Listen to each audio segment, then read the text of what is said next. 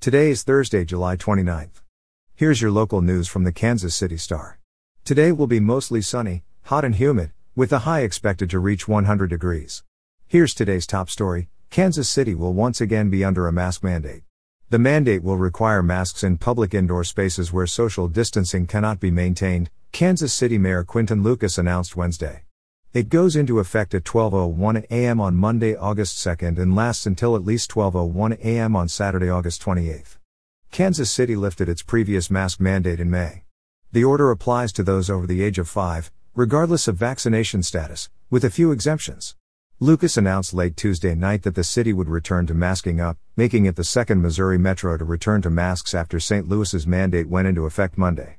There are some exemptions to the mandate. Those include children under age 5, people with disabilities where masks are a substantial impairment to their health, people actively eating or drinking in a restaurant, or people who are getting a service that involves the face and requires removal of the mask. One other exemption: if you can verify that everyone in a room has been fully vaccinated, masks are not required. In business news, Cerner Corporation plans to sell off one of its major office campuses this year.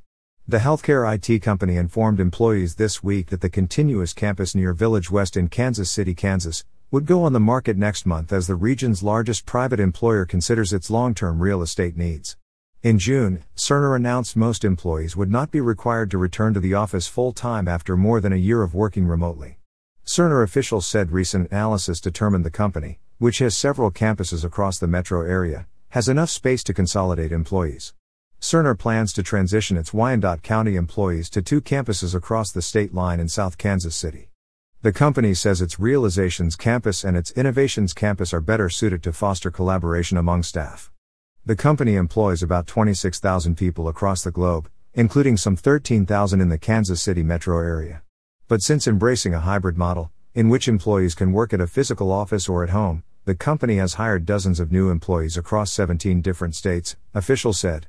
Though stock market watchers continue to speculate that Cerner could be the target of an impending takeover, Cerner told employees in an internal memo that its headquarters would stay in Kansas City.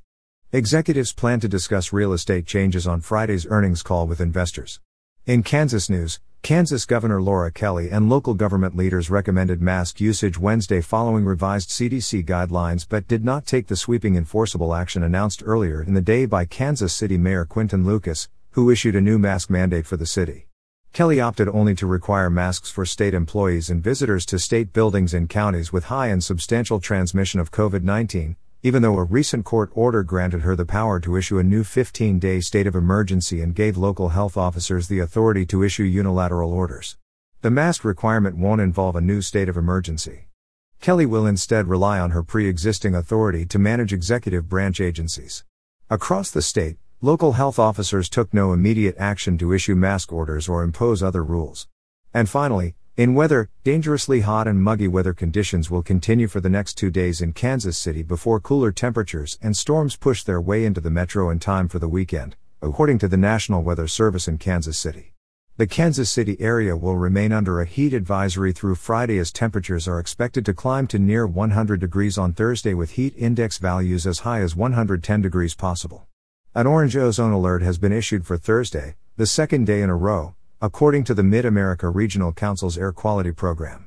People should protect themselves from the unhealthy air quality and help reduce pollution by planning activities for before 10 a.m. and after 7 p.m., carpool, taking the bus and postpone mowing and refueling. You're listening to stories from the Kansas City Star.